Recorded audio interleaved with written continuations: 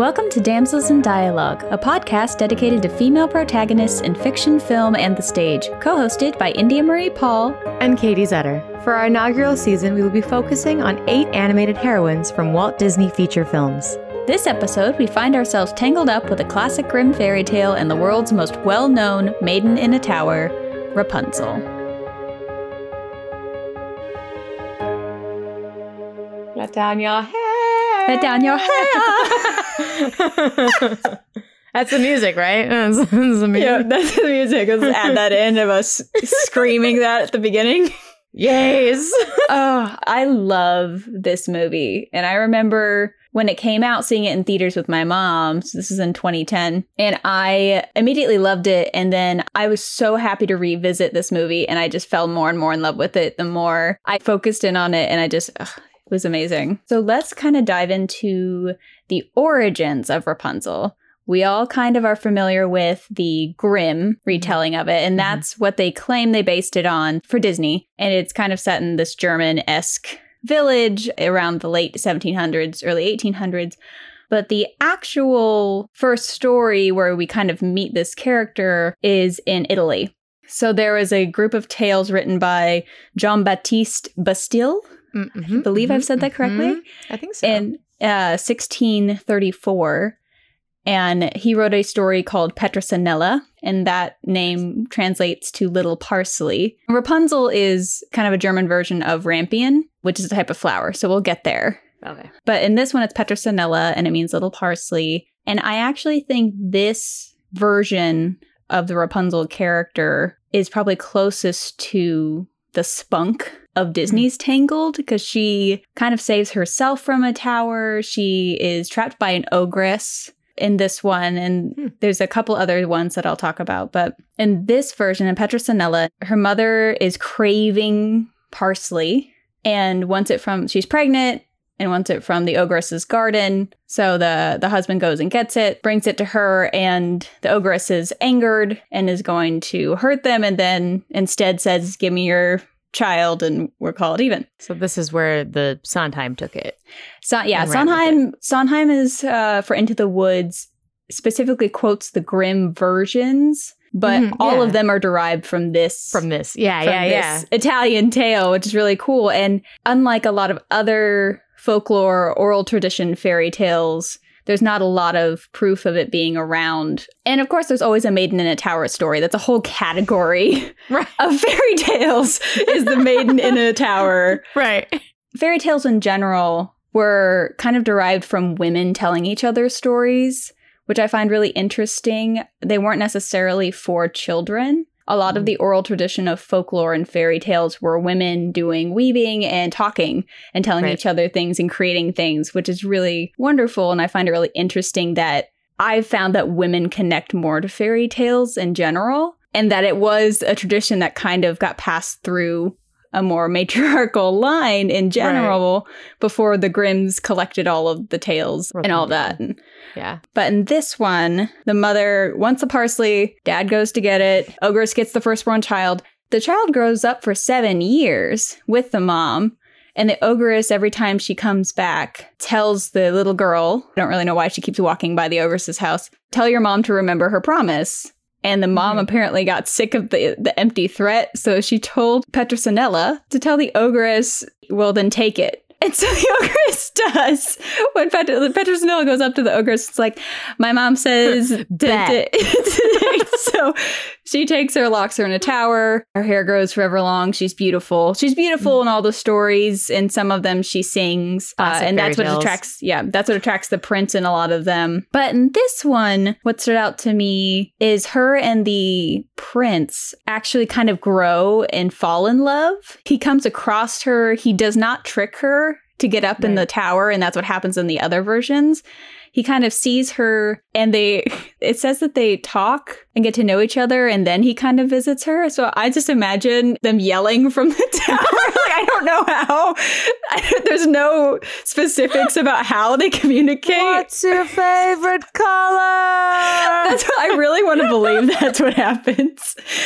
Maybe we're supposed to assume he goes up. But I just like carrier pigeon letter. Yeah, I just like the idea of them yelling back and forth to this tower. And then he eventually comes and visits her in the tower, and they fall for each other, and they hatch a plan to get out together behind the Ogress's back. And there's a gossip in the town who overhears their plan to leave together and tells the Ogress. And the Ogress tells the gossip that, she can't leave because there are 3 magical acorns hidden in the rafters, that it's a spell to keep her there. But Petronella hears the gossip and the Ogress's talk. So it's a whole bunch of pick a little, talk a little gossip happening. And then when the prince comes over next, tells them to climb into the rafters and get the acorns, and then they escape. And so they start running away. The Ogress follows after them, and then she throws each magic acorn is like a beast that tries to attack the Ogress, and she outsmarts 2 of them. And then the last one, she's wearing the skin of a donkey and forgets to take it off, and so she gets attacked by the last animal. It's very odd. But Petronella is the one throwing them. So there's this element of her using her resourcefulness and her smarts to outwit the Ogress and to get away. And then the prince is reunited with his family in that, and they all become royal, and it's all happily ever after. But that one, she's a little spunkier. She has a little more agency. They actually kind of fall in love. Why wouldn't they pick that story? Like, Disney's so weird about, they pick a story they really want to do, but they're so adamant about doing this specific version, but then they always change it a bunch. Why? Well, yeah, and why pick the Grim if they could do that one? It lines more with the movie. It does. I think the heroine herself does. And this one doesn't have the magical tears, which the Grimm version does. True. And I believe Parcenet does, which is kind of the next iteration of this tale that was famous. The Grimm one is the most well-known. And that's the one that we all have seen in Into the Woods, that we all kind of, if we go into the darker actual fairy tales, we believe that's the original. Parcenet was a French version of it, and that came out in 1697 by Charlotte Rose de la Force. And she actually wrote it while she was locked away in an abbey because she was part of lots of scandals in the French court. I believe this was Louis XIV time, so the court was its own mess. I love that gossip if you ever are interested in that. But she was someone who believed in marrying for love. And she's someone who tried to marry her love, but her family found out because he wasn't rich or he wasn't high enough ranked. So I think they annulled it or they broke them apart. And then she was involved in a different scandal because of the story she was writing, and then got sent to a convent to be away from the court. And this is where she wrote. So it's very much affected by her being trapped away too. So I thought that was really, really interesting. But in this one, a fairy hides Parcenet away instead of an ogress. Because, fairies weren't all... They were primarily evil. To be honest. And that's what's really... when we get to the... okay, I have to work my way there. So Parcenet, the fairy actually really loved Parcenet and thought she was beautiful and tried to protect her by locking her away in a silver tower with all of these things. And she was a painter, and she was very active in learning. So she kind of had a luxurious tower stay rather than being trapped in a drab ogress's tower. Right. So there's a little more of... it feels like Gothel's in there a little bit with the... right. She had everything she potentially asked for. Who didn't want Rapunzel's bedroom? Yeah. In the tower. Yeah. She was kind of given everything that she could want. And the prince comes and hears her sing. I believe he tricks her with the let down your hair. I believe that's when that started to come into play. Goes up, fall in love. I think this is also, Parcenet is the one where the fairy finds out, cuts off her hair, prince gets tricked, and then she has sent Parcenet away into a cottage, not into the desert like the Grimm, but to the cottage. Yeah, okay. Away from the prince, and then the prince, this might be where he jumps from the tower and gets split. So there's a little bit more of the blinding that you find in the Grimms too, but then ultimately they meet up. Rapunzel bears twins in that one too, I believe. Classic. I believe. Classic fairy tales. They all start to blend together. They have kids. Yes. They all are starting to blend together a little bit. But then what is different about this version of it is there's some curse on her. They eat food and it doesn't work because the fairy doesn't want them to be together. Oh, hi, puppy. The fairy finds them, or they go to the fairy and she sees them in love. And because she loves Parcenet, she relieves the curse and lets them be together. It's still a happy ending. It's a little bit different. It's a little closer to where Grimm ends up. Yeah. Because this was a famous tale in the French court.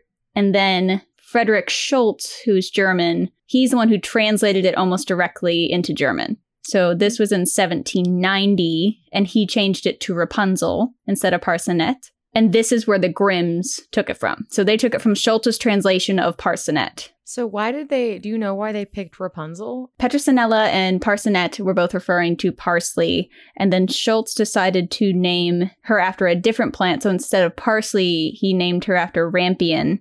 So rampion is a flower plant, and it actually looks very much like the golden flower. So basically you eat the leaves and the roots. The Disney version took the rampion flower and made it magical, basically. Right. Cool. And that's what the mother wanted to eat instead of parsley and from the garden. So the Grimms took the translated Parsinet, which became Rapunzel, and stripped it down completely to make it feel like a folklore from oral tradition tale. So it's only about 3 pages long. Right. It was first released in 1812. And then completely redrafted for 1857, which was a little more child-friendly. They it was a fairy in 1812, and then they changed, it's child-friendly again. There's a little less sexual obviousness in the in the 7th edition, which is 57. But in the first one, it's a little more blunt about things. There's a little less information. There's still a fairy. It didn't turn into a sorceress until the 1857 version, which is the one that's more popular today. Right. And for those of you who aren't familiar with the Grimm tale, it's mother wanted Rampion from the garden, stole it, was going to be cursed, so she got the baby taken away, put in a tower, hair grew forever long, was trapped there. Prince walks by, hears the singing, tricks her, says, let down your hair the same way the sorceress does because he sees her from the bushes. They fall in love and then getting pregnant, and that's how the witch finds out. Mm-hmm. In the 1812 version, which is a little less kid-friendly, she gets pregnant. And then as Gothel, because it's Dame Gothel, is the sorceress. This time it's a fairy, because it's 1812. And she says, Mother, I don't understand why my clothes don't fit me anymore. And it's because she's pregnant. I do remember that. And so she finds out and gets upset. And then in the 1857 version, she accidentally says, you're easier to pull up than the prince.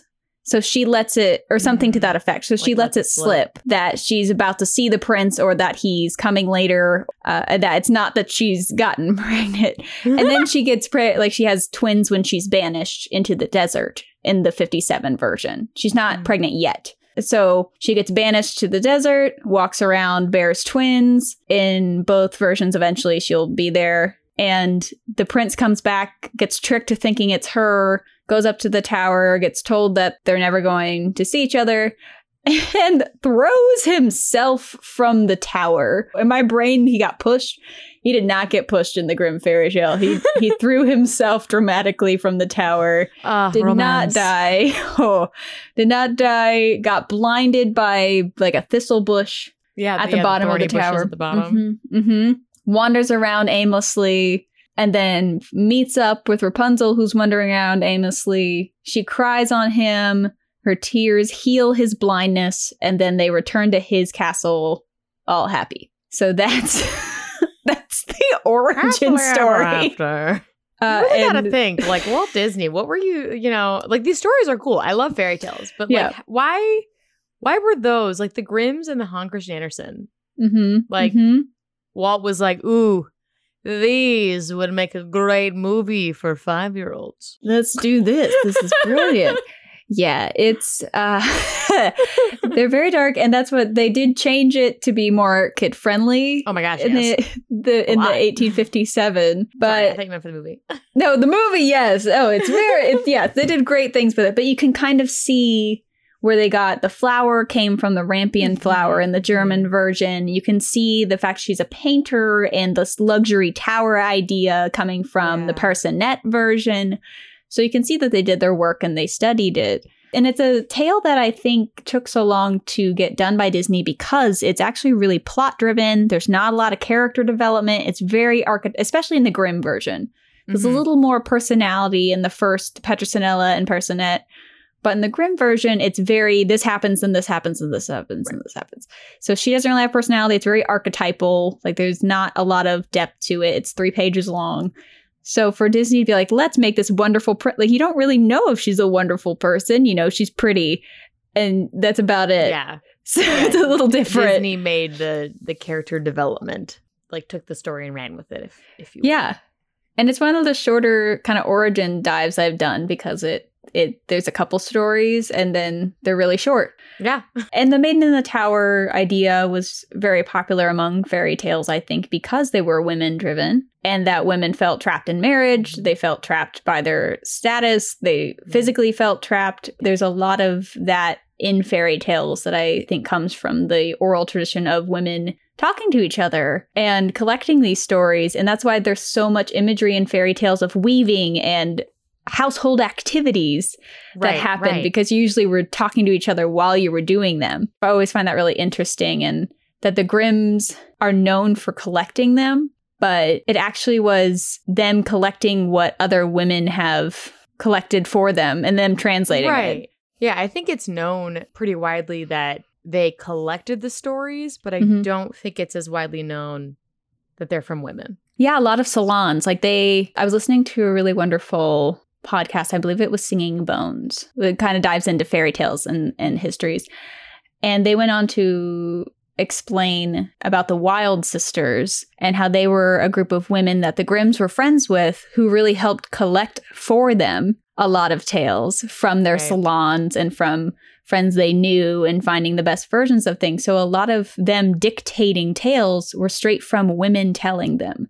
So it's not really as if they were crafting them to be different. They were kind of just writing what women were dictating to them. So, you know, I have feelings about the fact that it's the Grimm fairy tales, but in reality, they didn't even go out and knock on everyone's door. They were just like handed a pile of stories from the Wilde sisters, and a lot of other friends and salons. Right. So there's this like beautiful romantic idea of the Grimm brothers knocking and going around on everyone and finding them. That's not what happened. Not at all. But Disney, Disney talked about doing Rapunzel starting in the 1940s. It was kind of discussed right after the success of Snow White. A lot of them. He had, for some reason, all of the fairy tales. He's like, let's do them all right now. Yeah, well, everyone kind of knew them. To do all of them. It was smart, but they must not have found something to dig into, so that kind of got shelved. And it was only discussed for a little bit in the 40s, and then it didn't come back up until 1996. Glenn Keane started developing it, and he's an animator I love. And he started developing the story of Rapunzel and figuring out how to turn it into an actual story. Right. And he didn't pitch it to Disney until 2001. So it was something that definitely got time to develop. And he ended up not directing it because he came out saying he had a heart attack in 2008. So he stepped down. He was the lead animator. So he's still really involved with it. And it got transferred over to different directors. But they developed this movie, Tangled, is the most expensive animated film ever, with $260 million spent to make it. Is it the hair? Part of it's the software. Part of it's the software. And to compare that, Frozen 2 was $150.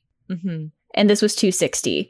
And what it spent. They also lucked out, though, because they had the animation from Moana to use. Yes, they did. In Frozen 2, they upgraded the Splash software. And in Tangled, they kind of had to create this hair software. Yeah. Because she has 70 feet of it. It's 70 feet in the Disney version. There's 70 she uses it a lot. It's not just an accessory. Like she uses it. Yeah, it's a character in itself, and making all of those strands of hair work and move the correct way, I can't imagine. So that was part of it. But the biggest part of it was the amount of changes in story that happened. So they developed it. They were supposed to release it. Let me get this year right. They were supposed to release it in 2007. It came out in 2010 as the 50th animated feature film. So it was this big to-do. But they moved it back because they wanted to get the story right. So when you redevelop a story, you have to go through storyboards, visual design, writing. It's a whole, and that was the most expensive part, was the amount of reworking the story went. Because at one point, they wanted to make it almost Shrek-like and satirical. And Glenn Keane pretty much said, no, we're not doing that. You get Shorty. Yeah, that's about, and there's a lot of great comedy in it, but it's still a very genuine story. Mm-hmm. So at one point there was that discussion and he said, absolutely not, I'll walk. I can't do that kind of film. So he stayed and they took it back to being a genuine story in it. So there's a lot of discussion of how, because they created an entire mythology and they created more of one for the series that came out. But yeah, I would say they created it more for the series than the movie. The movie was very original Rapunzel, original the Grimm's fairy tale, but with a lot more character development. Yes. And I really loved what they did with the flower, because you can see they came up with it from the Rampion flower. It definitely looks like it. They get the magic from the healing tears that randomly happen in the Grimm. Right. There's no explanation. It's not a world that has magic, really, other than that being a sorceress. Right. They don't really discuss any kind of magic in the Grimm fairy tale until she magically heals his tears. But you can see kind of where they get that, but they created the magic, the sun drop.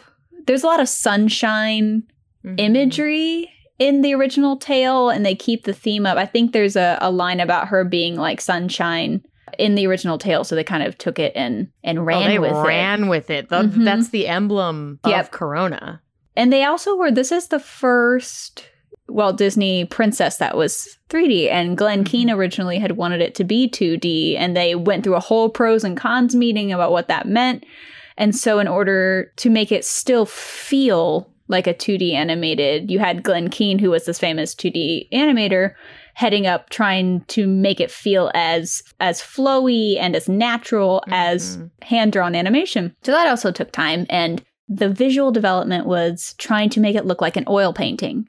So the idea for the backgrounds and for her, and you can tell with the highlighting, specifically with her hair, I noticed it felt very oil painty. And the very specific painting that inspired the look of Tangled was the swing. And you see the swing in Frozen. Yeah. When Anna is jumping. Jumps into it. So it's a Rococo painting. And that's what inspired the visual look of That's so Tangled. Interesting that back to back we have spoken about backgrounds that are based in a paint style. Yeah. But they're so different. They're so different. The watercolor versus the actual watercolor versus the CGI oil paint. And they're pretty opposite. It's like as opposite as you can go, because you have physical watercolor backgrounds, right, and animated oil painting backgrounds. That's crazy. It's water and oil. It's great. But it's beautiful, and you can tell that they're not trying to make it realistic. I read that before I rewatched it, and I could start seeing in the coloring how bright it was, and how high the highlights are really pop on her hair to make it feel oily and slick. It kind of looks like she has a very slick ribbon behind her rather than physical hair pieces. And they do a really good job of animating her 70 feet of hair through it. And something that I discovered in my research was that they specifically called, and you probably already know this, but they specifically called it Tangled to make it gender neutral. Yep, that was the start of that. And it did, I think. I thought the story was very successful at having something for everyone. Oh, yeah. Okay. We'll get into that. But another huge part of the movie and the series specifically, and we'll talk a little bit more about that when we get there, but Claire Keane, who is the daughter of Glenn Keane, was the visual development artist who was in charge of Rapunzel's paintings. So she designed how Rapunzel paints and what her murals look like, which affected the style. It's beautiful, and it's whimsical and childlike, but sophisticated. Right. And that inspired the art style of the Tangled series. So she worked on the series as well, but she was in charge of kind of painting Rapunzel's paintings. And how cool is that? To have your dad kind of create the beginnings of the story, and then you get to kind of bring her to life. And her being an artist, I'm sure there was a lot of very meta stuff happening. Connection there. Yeah. And we reunite Alan Menken and Glenn Slater. They've done a lot of projects together. What he wanted to do with the music of this movie was blend medieval and 1960s folk, which I think he accomplishes. Oh, the Kingdom Dance on the soundtrack is 1,000% that.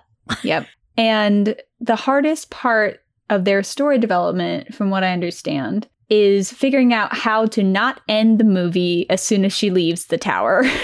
Oh, that was when you take the original story. Yeah. What do you do? And it took them a while to figure that out. And one of the story artists came in and mentioned these floating lanterns, which were big festivals in Indonesia and Asia where they were really popular. And it brought this idea. And that completely opened up the entire story. And what they come up with isn't too abstract. I think it's really, it's very easily understandable by all ages. And they set it up very clearly, which is good because I think that makes Rapunzel she has a strong story, a strong and concise story to build this fantastic character in. Like the world is solid. The world is solid, easily understandable, easily attainable. Great.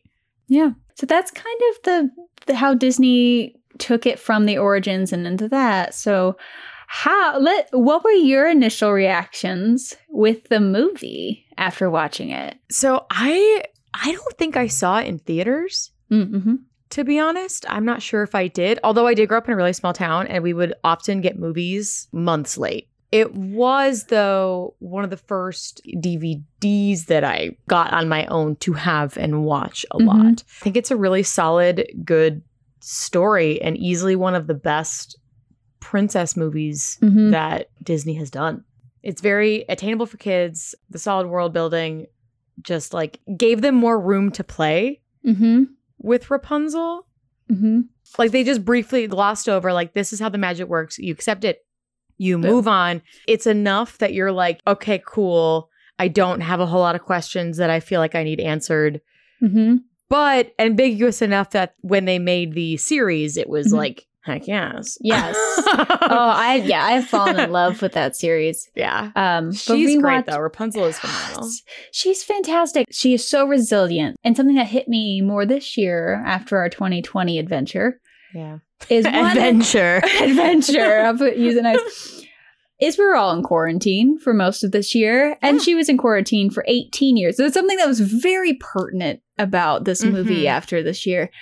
How does she have the energy at 7 in the morning to do like it opens with this? It's not a storybook opening, which they did try. You can watch some of the deleted ideas that they had. Didn't work. Did not and they're work. like, Flynn, you want to try this? And he's like, all right. And they're like, oh, this works. How weird. It's so like you instantly already like the romantic interest, because he introduces it in such a fun way. You get the full story, you get the feeling for the parents, and then you get this beautiful introduction to her where you instantly know it's not like the Grimm fairy tale because she is choosing to stay in the tower. She's not physically trapped there. Right. She is emotionally trapped there. She has no idea she's trapped there. Yeah, it's terrifying when you really break it down that she is there because of fear that has been instilled in her by Gothel. It is very impressive for Rapunzel, being as young as she is, being gaslit by someone. Yes. For her to still be so positive and upbeat. She is the Hufflepuffest Hufflepuff I've ever heard of. I just wrote gaslighting in capital letters rewatching this, and I looked up the definition just to like remind myself that I was using the term right. And it's gaslighting is a form of emotional abuse that's seen in abusive relationships. It's the act of manipulating a person by forcing them to question their thoughts, memories, and the events occurring around them. That wasn't 2020 or Tangled. But and that's what I don't even think I knew that word existed until the last few years. And so the emotional abuse in this film and Rapunzel being the victim of it is so complex. Mm-hmm. And you get it as soon as Gothel walks in and checks herself in that mirror. Yes. Oh, look, beautiful woman. Oh, you're there too. It's you. It's instant. And it triggers an understanding of that relationship so fast. Because even if you don't have that with someone, you know people who do that, or you know people who've dealt with that. Well, and it's so cleverly done because you see how she reacts with Rapunzel. There's moments where you're like, oh, this is why Rapunzel hasn't left and why she believes Gothel. There's moments where, you know, she hugs her and offers to get her these paints she loves and makes her favorite soups. And you know it's not out of love for Rapunzel. No. It's out of just her intelligence and her manipulating the situation. But, you know, she's not Ursula. She's no. She's not Maleficent, where you meet her and you're like, that's the bad guy. Yeah. Like, you know? She's like this, outside we see, but Rapunzel, you can see from her point of view of why she wouldn't have known. Like, it doesn't make her dumb. No, she's not dumb. And I really appreciated that she's naive, but she's extremely smart. Yes. She's just casually like, I chart stars. It's like, okay. She's incredibly smart. She's incredibly resourceful. I mean, that's more so. I feel like she's more so resourceful, and she thinks outside of the box more than others. Yeah. And something else that I really love about her as a princess character and what the ideals of the heroine and the Disney princess is that she's extremely kind to everyone she meets. She judges no one. To the point of like making friends with ex-convicts. Yeah. She's just this 18-year-old blonde girl walking into this horrible ruffian bar. Terrified. But sirs, when push comes to shove, give me back my guide. Like, instead of cowering in the corner or running away, she hits him with like a stick and it's like, put him down. Right. To this group of huge, really intimidating ex-convicts. Right. And there's something that she is a much better human being than I will ever be. She doesn't judge anyone, and the story proves that you shouldn't. There's so many parts of the story that are so subtly brilliant and progressive. Yeah. And this was pre-Me Too. So this is when it was still very popular and feminism was still gaining a lot of traction, but it was before it was out in the open and groups of women were collaborating and being angry together about what was happening. Right. So I find it really interesting how progressive this film is. And I love it. I like it a lot. I love it. Something cool that I really appreciated that I did not notice the first couple times I watched this was that, and especially relating to Rapunzel and not judging people and just being the saint that she is. She is very naive, though, you know, which comes up a lot. And it's fine to be naive.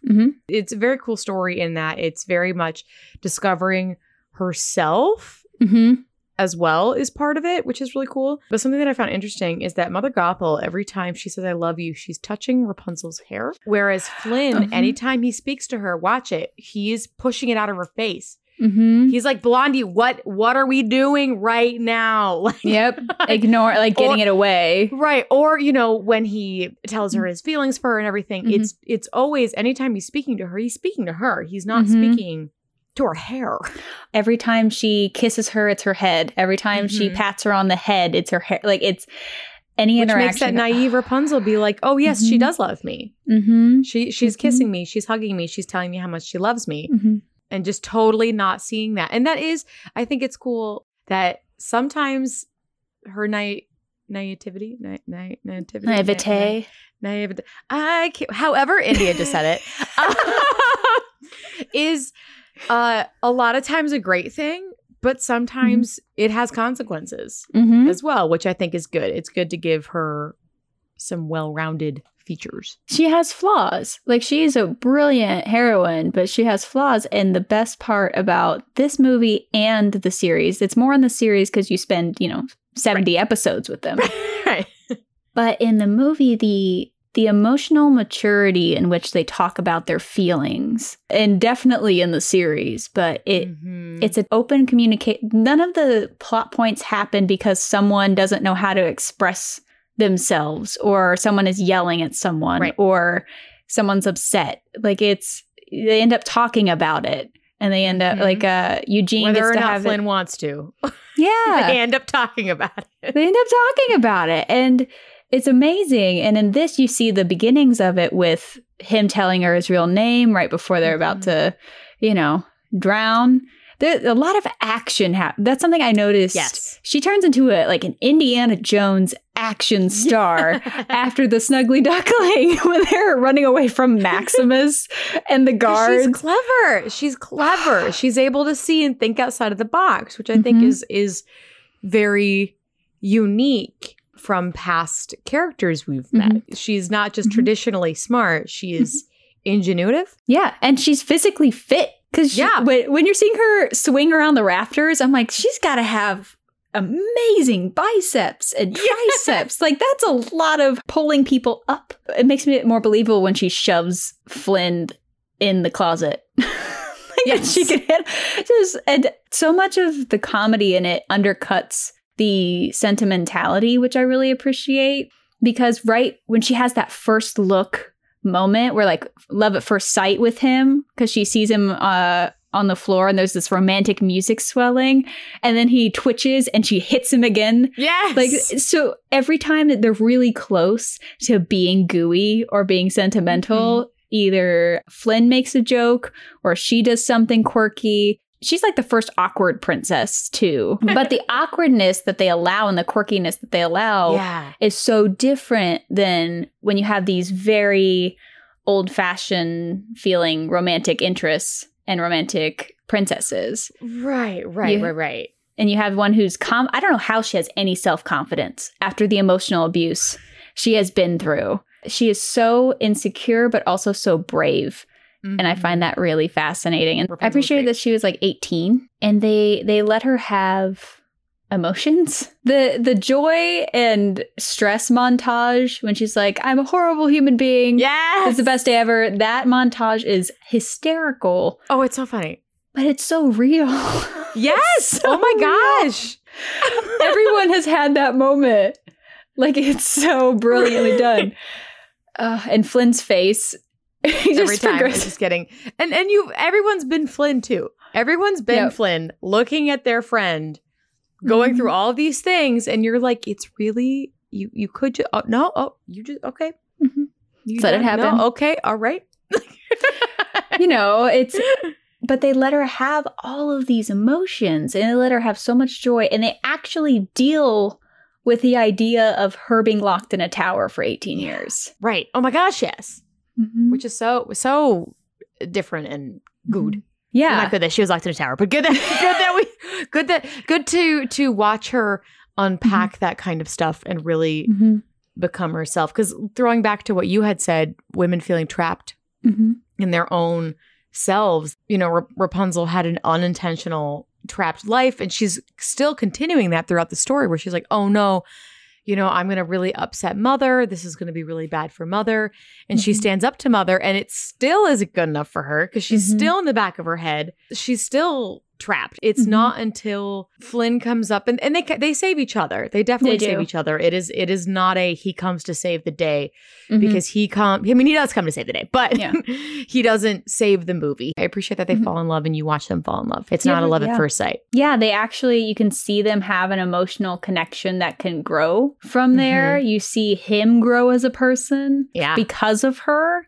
And you see her, and you see her realize what she's been told is wrong, one checkbox at a time. He was a man who came to the tower, did not have pointy teeth. She met a whole bunch of ruffians and they sang about their dreams. Everything that Gothel sets up in Mother Knows Best, which was brilliantly done, is proven wrong in the film. And so she has to deal with that. And it's not until she then has her heart broken, even though Gothel's manipulated the whole situation, until she finds out in her subconscious that she's the lost princess. Right. I think it's so well crafted, and everyone has complex feelings. She even says like it's complicated when he asks why she stayed, or right. And that's so cool because like at the beginning of their because they were friends first. They did not. Flynn, yes, he does here's the smolder, but it wasn't real. No. Like he wasn't like, I'm going to woo this girl. He was like, I'm going to manipulate this girl. Yep. Like you see him not have interest in her romantically until like halfway through the movie. And the same to her, even though we'll talk about this later, but he's the hot guy. Yes. He's, she doesn't go to that. And that's a big thing with her, which is really cool, is that she is so focused on her dreams and not in a bad way. She has these dreams and she really wants to get them, and she doesn't let a pretty face or whatever get in her way of attaining those. And that is something I think that's really good. You still have the love, you still have the romance and all that, which we adore. But first and foremost, she needs to do things that she wants, this goal. She wants to achieve this goal. Yeah. Which then... It's so simple. It's just, I just want to see the lanterns. That's all she, like, it's such a simple, such a simple goal. And then on the boat, he has this beautiful line of, then you get to find a new dream. What if it's not everything? And what if it is everything I dreamed of? And it's such a good lesson because I See the Light is one of my favorite Disney duets of all time. It's so well done. It's beautiful. Because he understands. She doesn't totally get it too at this point. Like she's talking about how he may like me. Yeah. Very naive and sweet. And he is much older. Yeah. Not a ton, but he's a bit older. 26? Something like that. Yeah, 25 or 26. But like Flynn knows. Flynn's like, nah, I'm in love with this girl. And I did not fully realize it till right now. And I'm in love with her. And she's like, I love my dreams. And maybe I kind of like him.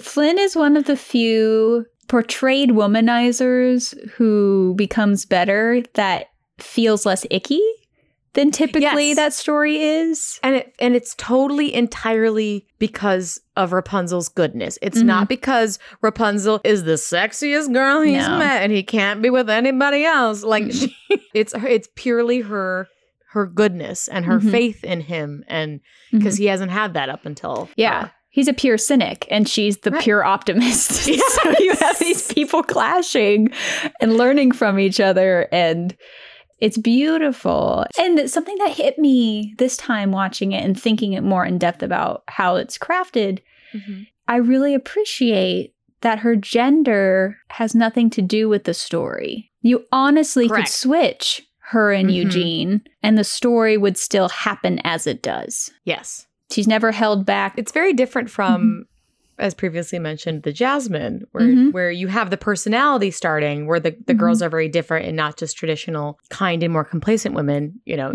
Jasmine is not that.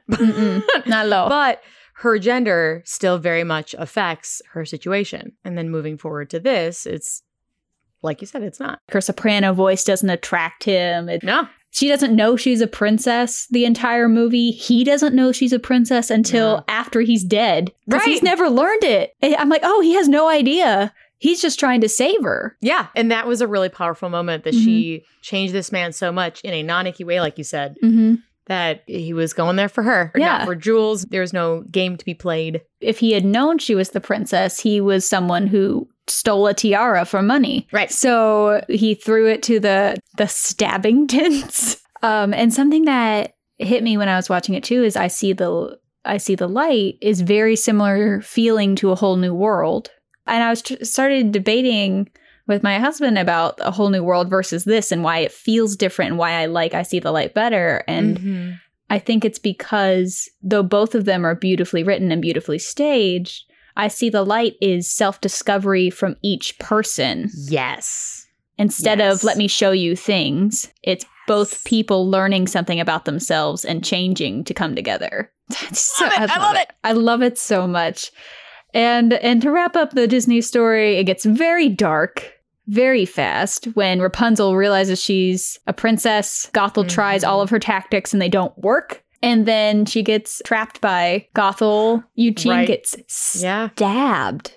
He dies. He straight up dies. And you see a little bit of blood. Like, they did very good. They didn't have blood from the knife, but they had it under his vest. And you see her see it. She completely self-sacrifices to save him because she knows that she's going to be an abusive prisoner her whole life. Yeah. And he saves her with the hair cutting and completely destroys Mother. When Rapunzel reaches for Gothel as she comes out the window, did you notice that? Oh, yeah. Yeah. She still loves her. She still...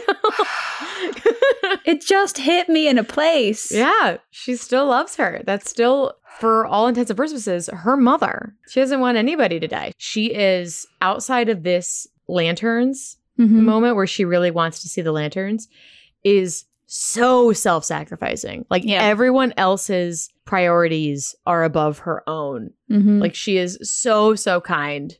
I strive to find her optimism and kindness. It's very genuine and it's complex because she does have flaws and you get to learn more of them in the series, which we're about to get to. The story itself is so tight and it's Gothel is not magic, which is also similar to when we talked about Frollo. What's so evil about her is the human part of her, which is complete narcissistic, emotional gaslighter. It's very real. I think it's a brilliantly written film, and I think she's a really wonderful role model for how we should try and strive to be, though I don't know how she is after what she's been through. I do like that they chose Mandy Moore as her voice. I think she has a really nice voice for youth, but has that like kind tones to it. I don't know. It was a very good choice. It felt very... a very good choice for Rapunzel. I thought the vocal cast was brilliant in this. I thought they did a really wonderful job. Yeah. I really liked that they had her kiss him at the end, that she dips him at the end. So it's all of these things that I forgot were so progressive. I will say what they had to fix in the series was the lack of diversity in this film. Yes. That was disappointing, especially because Princess Frog was released in 2009. So they just went from a film that got to actually represent people of color, and they went to an all-white, and not like main character. It is set in more German style place. But it's also fake. Corona's not real. And you can have, it goes back to the background. The background people were all white, and that was disappointing. It doesn't even really give it a date. Like, I tried to look up exactly when it was set, and it's like late 1700s, early 1800s. Right. German kind of kingdom of Corona. Like, it wasn't like it's set here and here. That was a little disappointing to me, but they did a really good job of fixing that in the series, I felt. Yeah. And there was no other women in it. It was Rapunzel and Gothel. There was no female ruffians. There were no female guards. Pascal and Maximus were gendered as male. So there wasn't any other. It does pass the Bechdel test. It does. Because Mother Gothel doesn't talk about men unless she's trying to terrify Rapunzel. She just talks about herself. So it does pass that. And there are a lot of scenes between those two. But there's no female anything else. No. Which is fixed in the series as well. So those are like my two big, hey guys, maybe if we were going to improve it. Because the story was so tight that I'm like, if we're going to improve this, maybe we'd talk about that. Yeah, it also broke, I mean, we could talk about this more in After Hours, but just as a statement, it broke some gender norms for men as well. Yeah, I have lots of discussions about the ruffians and that I really enjoyed. It really broke a lot of things, gender stereotypes without... a good movie, guys. It's good. It's without shouting about it. And that's what I think was so brilliant, is I forgot how many... So after this, the next thing they did with Tangled was the short Ever After. Yes. So it came out in 2012. Married. They get married. She still has... classic short where it's about the sidekicks. There's always the fun sidekick short. That was this one. So there's not much to talk about with Rapunzel and that, other than like it was really cute. They still had, that was CG, is before they went 2D with the series. But what I just like kind of screamed to myself when I rewatched it was they say, "You may kiss." They do not say, "You may kiss the bride." Because they are equals, and they always play themselves as equals. I just like, if I put it, they just said, "You may kiss." They didn't say "You may kiss the bride." It was something I completely forgot. And that's the only note I have for Ever After, because it was just cute. It had nothing to do with her, but that one line just like got me very excited about it. I love their relationship is great.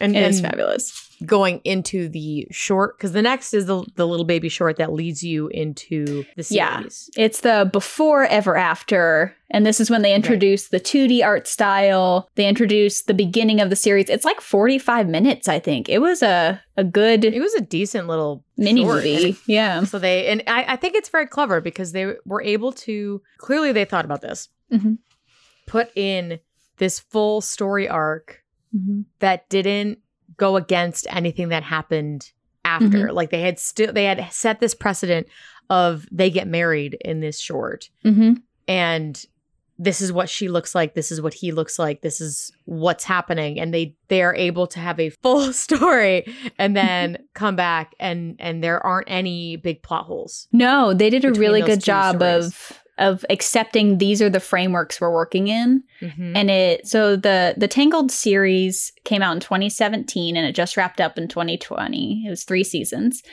And it takes place after the first movie and before Ever After the marriage. So you have this few years. And that kind of stems from Eugene saying, and after years and years of asking, I finally said yes. It's like, oh, it comes off of that. And so this is 7 years after the first movie. It was definitely something they had to approve. And Chris Sorensen was the showrunner on this series. And he came up with the mythology behind it and pitched to them, this is what I want to do with it. This is how it works. And kind of ran it past the original directors, ran it past Glenn Keane. He had to run it past Mandy Moore and Zachary Levi and Alan Menken. Because they got everybody back, which everyone came back. Which is great. It really makes the difference. It really did. And he said in an interview with the Bancroft brothers that Zachary Levi was the one that was hardest to convince. Because Zachary Levi runs a YouTube channel and like his own little website called Nerd HQ. And basically they kind of tear apart mythologies and sci-fi and fantasy and nerd stuff. And so he's someone who digs into other people for not making sense with mythology. Oh, so he was like, I don't know about this. Yeah. And so the showrunner said that he was the one he had like 80% of it figured out. And Zachary Levi was the one who kept asking questions and helped him make sure it was airtight, because he kept being like, well, what about this? And what's this? And how does this make sense? Right. Like, so. Well, you could tell it is very well crafted. I think only having 3 seasons was also smart. This show also did not feel like a money grab. I mean, there were different costumes and different wigs and different hair, not wigs, but hair styles. Yeah. She got her hair back. You know. Like, and it was different. You can't just use the old hairstyle. You got to have a new one, so you can buy a new one and a new dress, and so that that happens. But the story itself was very true to the character, and there was even more character development with her in a great way, and all the characters around her. I was blown away by everyone gets a story. There are multiple episodes where Rapunzel is kind of in it, but not really, and characters get to develop, and she gets to develop with them. It was sophisticated. And that's what I mentioned earlier. The emotional maturity of these characters is kind of unmatched. They talk about how they feel. In the short that opened the series, Before Ever After, Eugene proposes and she says, not now, but I love you. And he doesn't leave because they are equals. He doesn't get mad. Very much stated. You. What's really cool about Rapunzel and his relationship is it's no longer Rapunzel and Flynn. They are a unit, and not in a bad way, not in a weird goopy, like not codependent, they are equals. And I think that is a really important thing for kids at a young age to see, because even though Eugene comes from nothing and he was a villain in his own right, and she's a princess, they are equals. Their relationship is very much symbiotic, and they work together, and they lift each other up when they need it, even in small amounts. Yes. Even just little side comments they make to each other. They are together on this. And they do have moments where they fight, which is very relatable. But I think it is one of the most healthy relationships for people, especially at a young age, to watch how they interact with each other and validate each other. In the 45-minute short, you really get a full arc in this Before Ever After short that sets up the series really lovely. And instead of being heartbroken, I mean, he's hurt when she says no. Oh, of course. But then instead of, usually when you have that moment, and which is hardly never in Disney, so this is still unique, the fact that she has said no in front of her entire kingdom.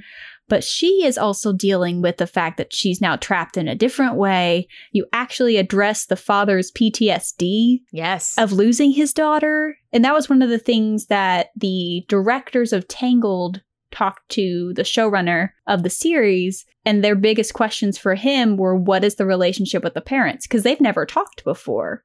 Right. This is the first time they've ever been given lines. And so the first season is really her relationship with them and with what it meant to be a princess after being locked in a tower and not being able to see the world. So they're dealing with really complex emotional things and also having funny stories in them. But like it's really incredible. It's still a kids show. It's still a kids show. They still have the silly stories. They still have the fun things. But she does grow and become more of a heroine, if that is possible. I didn't think it was, but you see her be upset. You see her deal with like anger at people. Well, and her coming to terms with it's okay to not like everybody. Where that her and that baker Monty really don't like each other. Her and Monty don't like each other, and that's just they've accepted it. And that's how it is. And they're fine with it. Like, that was a really big character development for her. It's okay. It's okay to not love everyone. Not everyone is going to be your cup of tea, and that's all right. But also be respectful. They are still respectful for each other, even though they may be... it's like a mutual understanding. And I actually found myself as an adult watching it, learning great communication skills. Because there's just no way that I could, after being denied a proposal, go up and be like, I'm so sorry I did that to you in front of everyone. Can we talk about this? I love you. I will wait. And she asked him to be patient with her. The amount of times they say that they love each other, too. Like, there is no question ever, even when you meet ex-fiancés and stuff. Yeah, there's some really good storytelling, but in the end, it's never about them not loving each other. And even, I think it's one of the best story developments with female friendships that I've seen, period. Yes. It's her and Cassandra are like yin and yang. They're only a couple of years apart. I think Cassandra's 4 years older, but you have another cynic, and her like not liking Eugene, I think, is fascinating, and how they both love Rapunzel. Eugene and Cassandra have the best one-liners I've ever heard. They're so good. And you see her and Rapunzel learn to be friends, even though they're so different. You see them learn to be better people because of it. The first season to me was about her and her parents' relationship. Yes. And dealing with what it means to be a princess after not being one for 18 years. Right. And the dad's PTSD, which is a fascinating thing to watch. And then you had the second season, which is kind of the adventure season. You're discovering the mythology behind the whole thing. It's her and meeting characters that will be important later. Yeah, her and Eugene's relationship developing because he hasn't proposed again yet. But then you have a whole couple where she tries to almost propose to him at one point, and then he's like, oh, I understand why you want to wait. So she doesn't. So there's those things happening. And then her and Cassandra are growing because there's no other guards around. There's no other parents around. It's just them. So their relationship grows and then gets tested because season 3 is about rebuilding that relationship. Right. So I think they go through so much because her being Gothel's other daughter is incredibly complex and fits. It like actually makes more sense of why she didn't move Rapunzel half a way around the world. Like, why would you just be a horse right away if you took a daughter? But then Cassandra has to go through finding out who her mother is and being jealous that her mother was taken away because of her. Like, it's brilliant. So they have to work through that. You have Varian, who is the cute, nerdy science kid turned villain, get redemption arced to help save the day. Like, he has an entire arc. They're all so understandable, and it's so subtle watching her and Cassandra fall apart and then getting back together is not subtle, but the falling apart was subtle, and you had all those callbacks, and then after the big moment of the season finale of season 2, you're like, oh. But also, that checks out. It all fits. And you can tell that I love that they made the decision to end it at season 3. Because they did 1, then they were approved for 2, and then they chose to end it at 3. So I think that was really smart because it was a fully completed story. It mashed up with everything. Rapunzel had a full arc. They did all the corny things that were kind of forced, but not too much. Yeah. But all the corny stuff from the movie, like for kids, it's great. They're going to cry. They're going to love it. It's going to be great. Yeah. Especially for a kids show. I think 3 seasons was beautifully done. It was marketed for kids, but it was more for the kids who saw Tangled as young kids and were kind of in that tween. You're dealing with more like relationship-y stuff. You're dealing with real action. Right. The 3rd season is this epic constant battle trying to win back the kingdom from Varian and the people who took over, and then she has to deal with Cassandra with magic powers now. And the voice cast, they got Broadway singers. They gave them amazing numbers. Like the soundtrack is pretty phenomenal. You have Eden Espinosa as Cassandra, who just blows everyone out of the water when she sings Crossing the Line. She's just phenomenal. And so you have multiple female characters. You have a mom who has a complicated relationship with her sister too. Like you have a lot more diversity in the cast. So I think they really fixed a lot of the few things I thought about with the first movie. You got to know these characters. I think she's become one of my favorites because of the series. Because you get to know it's her. Very well done. You do. You get to live with her. You get to her journal. I would love to see her actual journal because she uses it to grow and to. Journaling itself is so important, and the fact that she journals through art is even better. It's so cool, and I think it teaches kids a lot of things because she is very, very open about her feelings and everything. And learn a lot from her. And the style of the show, from what the showrunner said, it's a 2D. They picked that pretty early on to make it 2D, which I think was really smart because then you're never comparing it to the movie and they would never be able to do the quality of the movie. No. There's just no way you can put out that kind of show. No, and we've seen from other shows and other characters that we've been doing just for these past few podcasts that the TV show and the second movies, it's like it's almost jarring. Not quite, but it's almost jarring. Whereas this, I think it was very smart for them to make a choice. A completely different style, a completely different medium with 2D animation. And technology has caught up a little bit too to help them with 2D animation to make it swift and smooth and beautiful because it's not all hand-drawn. But they also chose to make it look like her painting journal. So was so cool. It's so cool because when you really, I'm like, oh, that's it is. It's her. That's why the Claire Keane helped develop the series because she was the one who did her murals. And there's no outlines on them. There's a lot of textures. And you can see some of the brush strokes in the backgrounds and in the character shading. He wanted to make it look like if Rapunzel was telling her own story. This is the show she would make. So that was kind of the idea behind the look of it. And I think they were really successful. Oh, yeah. It's beautiful. It doesn't feel like the original. It was jarring to watch the original movie after I'd watched the television show recently. Because it is so different. It is so different. But the success is because it didn't feel like an accident. It felt like a choice. Yeah, it felt like an artistic style choice. And it separates it. But when you have the original cast and when you have a writing team for the series that really embraced who she was, and when they actually deal with things like PTSD and they deal with her feeling trapped or her not knowing what to do, you deal with Eugene's past too. They don't ignore it. He's not just automatically this great person. No. And the look Which is great. The look of her dad in Before Ever After when he proposes, I instantly went, "You didn't ask him, did you? You didn't check this out." Which is also kind of cool. Yeah. Because personally, I think that tradition, it shouldn't be an ask. Yeah. It should be a heads up. Yeah, nice heads up. I am not a prize to be won. Yes. I can make my own decisions. If I say no, I say no. Yep. So I liked it. I thought it was fun that he didn't. And it felt very them. Yeah, it did. It felt like perfectly like them. And then you deal kind of with that the father-son-in-law relationship too in this. Yeah, there's just a lot that you actually get to explore because, I mean, each season is, I think, 23 episodes. And some of them around there. Yeah, and some of them have a lot of, there's a 3-parter at one point, I think. The last is a 3-part. The second series is a 2. I literally busted through these this week.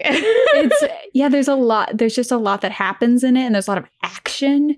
I think they really took the time to get to know Rapunzel and who they wanted her to be, more so than some of the other princesses before, and sometimes even after, because it felt like everything from the plot was about character development. Yeah. It probably came from the fact that it's such a sparse story to begin with. Truly. And I think that was what was so great is they explained the story, they did it. Here's the backdrop, here's the set. Go. Yep. Go. See what happens. That's great because you get to learn more about them than you do in other stories because there is so much plot, which is fine. Plot-driven stories are not bad. It just you get more about Rapunzel because it's character-driven. And I'm really happy that Glenn Keane fought against the Shrekization satirical version of this because there's so much comedy and the cartoon physics that exist in this movie. Because, I mean, he would be dead after getting hit in the head. So everyone hit with a frying pan would be dead. Well, even Flynn calls it out. This is the most ridiculous thing I've ever done. He's addresses the magic of it in a way. Yeah. So he's the reason that we buy into it because it's a realistic world. Yeah. That just has a magical flower in it. So, and a horse that is a person. Right. So he's the one who addresses the fact that, that this is weird. Which her makes sense because with the narrator and everything, they tie that in really well, which is good. I'm glad that it wasn't Rapunzel. I'm glad that Rapunzel is in the world, living it, and you just get to live in the world with her, as opposed to watching. Eugene's like telling the story kind of. He's our in as the audience. We experience it with him, but Rapunzel's the one everything's like happening to. Yeah, which is great. I think that's really cool. I think it's brilliant. And I want to give a fun fact to end us off. I'm trying to. We love fun facts. I watched a little documentary. They had like an Untangled documentary they made of it for the making of. Oh, okay. This is a fun fact. So Pascal, her little chameleon friend we all love. We get to know him really well on those series. The frog, love it. So they had chosen the chameleon, and one of the animators bought a pet chameleon and named it Pascal. Okay. And so she brought it in. So I think it was someone who probably was working on Pascal. I don't know for sure, but that makes sense to me. So I'm going to... Right. And so she named it Pascal, and they would use the chameleon to help with the animation and watch and observe.